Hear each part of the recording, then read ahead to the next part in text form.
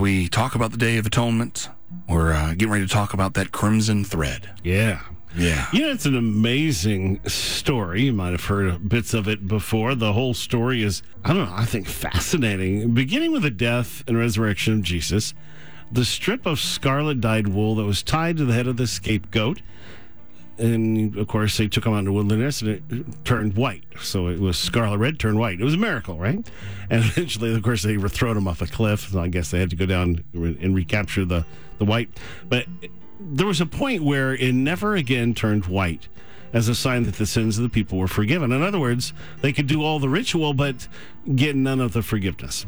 Now, this is from the Talmud, which is the oral law that they wrote, for, of course, no longer oral law because they wrote it down, but the Talmud was the oral law. Bears record to a spiritual decay among the people. Now, this is after the time of Jesus, such that murders became so widespread that the Sanhedrin ceased to adjudicate capital crimes such as homicide. You know you're in a bad season when murder is no longer a crime. The miracle of the thread turning white was to show them and us that if we confess our sins, he's faithful and just to forgive us. So this is not just some random thing, but this was a miracle that happened. And I mean, you got to think about this. This is a scarlet strip of cloth that's going to turn white because you do what God tells you to do. And it's so that we as Christians now can have the confidence that when we confess our sins, he is faithful to forgive them. This is a reminder. When Jesus died on the cross, it tore the curtain forever, and a permanent sacrifice was made and accepted for everyone forever, so that when we come to him and say, will you forgive our sins, it turns white. In this case, we do. Jesus wasn't just another sacrifice for the sins of man. Hebrews 9 describes the incomparable effect of his sacrifice.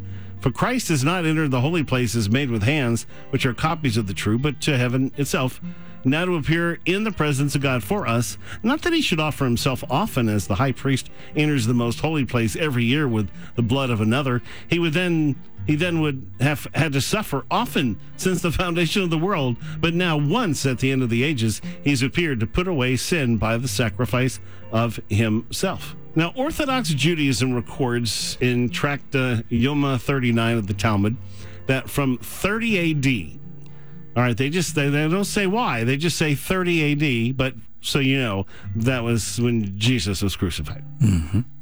Until 70 A.D., that was when the temple was destroyed.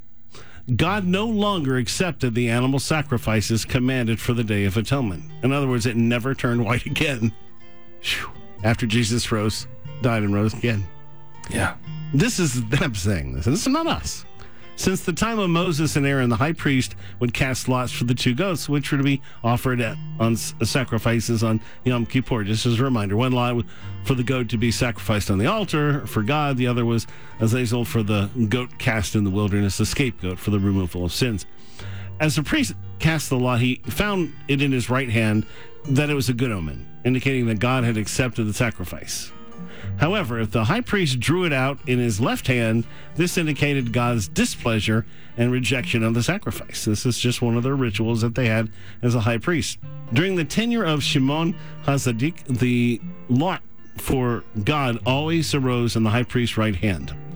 But during the 40 years prior to the destruction of the Second Temple, the lot for God did not arise in the high priest's hand at all. So not just the strip, but also this lot casting. The same result for 40 years. A lot cast into the left hand carries a statistical probability of over 1 in a trillion chance. So too, the strip of crimson wool that was tied to the head of the goat that was sent to Azazel did not turn white, indicating that the sins of the people had been forgiven. They had not been forgiven. And the westernmost lamp of the candelabrum did not burn continually as a sign that God's presence rested upon the nation.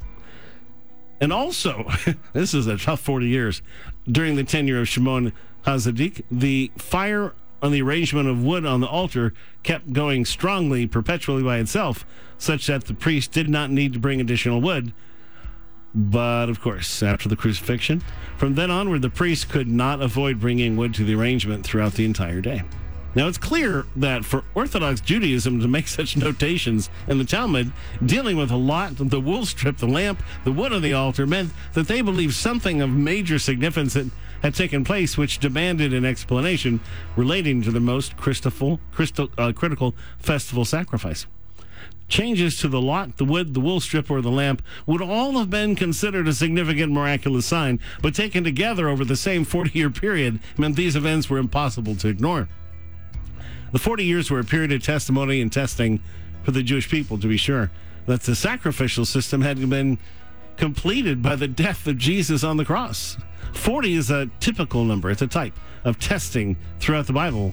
While animal sacrifices continued to be offered in the temple while it stood, without intending to, the Talmud offered historical support for the significance and reality of the death and resurrection of the Messiah.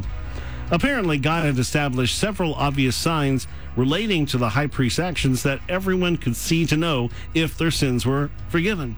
It was clear that after the death of Jesus, the sacrificial system was no longer accepted by God for the forgiveness of sins. It just is what it is.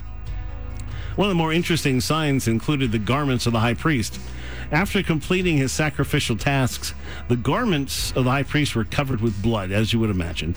Only after this blood was absorbed did Jehovah accept the sacrifice. One midrash said that as the high priest hung out his garments, a miracle took place in which his garments turned from blood-stained crimson to white, bringing alive, of course, that Isaiah 1:18 verse. Obviously, those who rejected Yeshua Jesus as their Messiah found themselves in a bad place, uncovered, unforgiven, unatoned. And it's not easy for everyone to adjust to no longer having a temple to make sacrifices. And so today, among some very, very ultra-Orthodox, mind you, Jews, there's a custom of a sort of a scapegoat ceremony that's performed tonight on the eve of Yom Kippur. In this ceremony, I don't mean to laugh. In this ceremony, verses from Psalm and Job are recited. Then you swing a live chicken around your head 3 times and your family. Declare, this fowl shall be in my place. It shall be my atonement, my expiation. It shall go to death, and I shall proceed to a good long life in peace. That's a powerful chicken. The person's sins are symbolically transferred to the chicken, which is then taken to a butcher to be slaughtered and given to the poor. So some good comes out of it for their Yom Kippur Eve meal. Yeah, they send them to the colonel, I guess. I guess so. So Jewish scholars explain that since the Hebrew word givar can mean both man or rooster, the punishment of the bird could be substituted for that of a person.